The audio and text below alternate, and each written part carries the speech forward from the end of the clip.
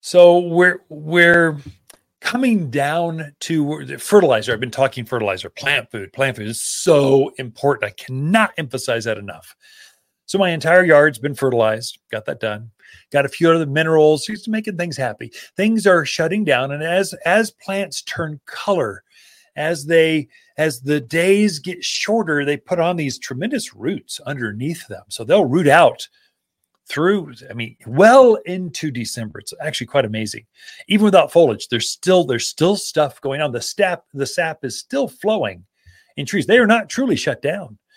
And so it's a good time to encourage more root growth, and you fertilize that. And they're going to use that food for next spring's growth.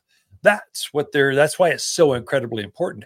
Anything that blooms in the spring, lilacs, forsythia, rhododendron, azaleas, fruit trees, roses, you really do need to fertilize now. But the tidbit, the insider tip that I want to give you now for my gardens, there's two things I just despise about gardening. It's just the bane of everything that I stand for.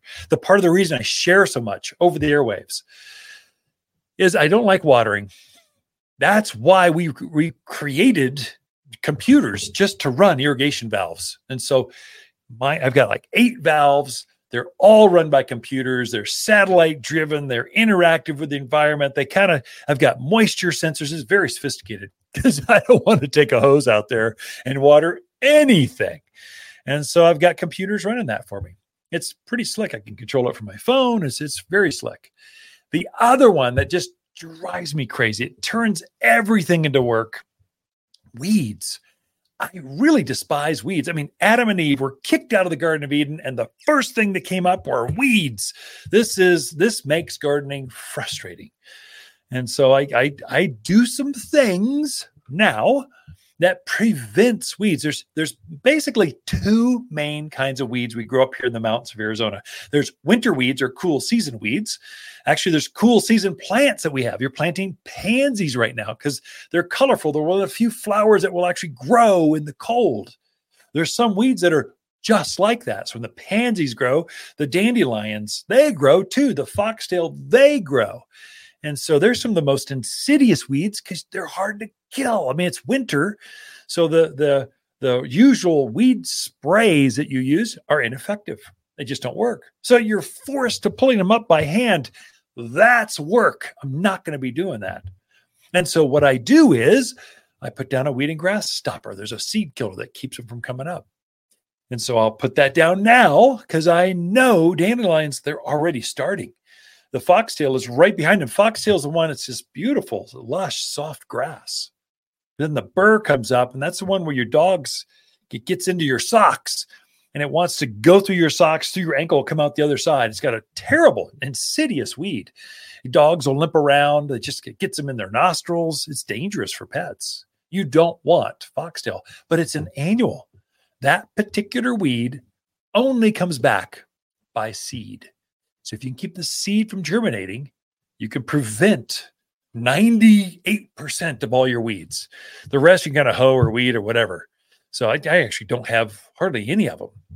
And so I'm putting down when I fertilize, while I got my hand spreader out there, I'm getting a bag of weed and grass stopper. So it's a weed preventer. I'm spreading that at the same time, right over where the grass was. I'm putting that down. Where the rock lawn is, I'm putting that over the rock lawn because weeds come up in between the fabric and there's all that silt layer underneath the rock and between the weed fabric. Well, weeds still come up. That's irritating.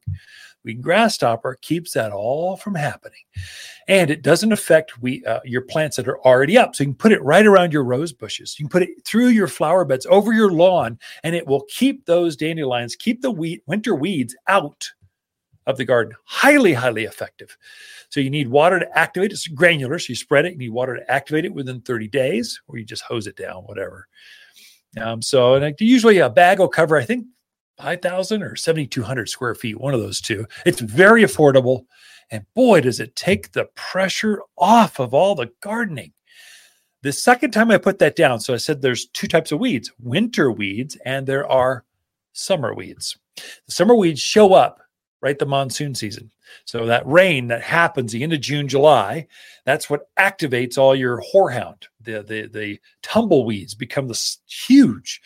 The goat head, that's the one that's got this real beautiful ground cover. And if you pull up this ground cover, there's like 1,000 burrs, not maybe 1,000, hundreds of burrs underneath this. Your dogs walk on it and they limp around. Those are all annuals. If you put down weed and grass stopper now, and again, in the end of June, you're going to eliminate, 98% of all weeding is going to be gone. It's worth every dime. It's not that expensive. It goes a long ways, but boy, does it take the back-breaking work out of weeding, but it's all about timing. It doesn't affect plants that are already up. So weeds already up, not going to affect it. Tiny ones, but not the bigger ones. You have to put it on before the weeds show up. You got to be proactive. So you got to know when to put it on. That's why you're tuned into the Mountain Gardener. So you know this kind of stuff. So now you're pro on how to keep weeds out of your yard. Be right back after this.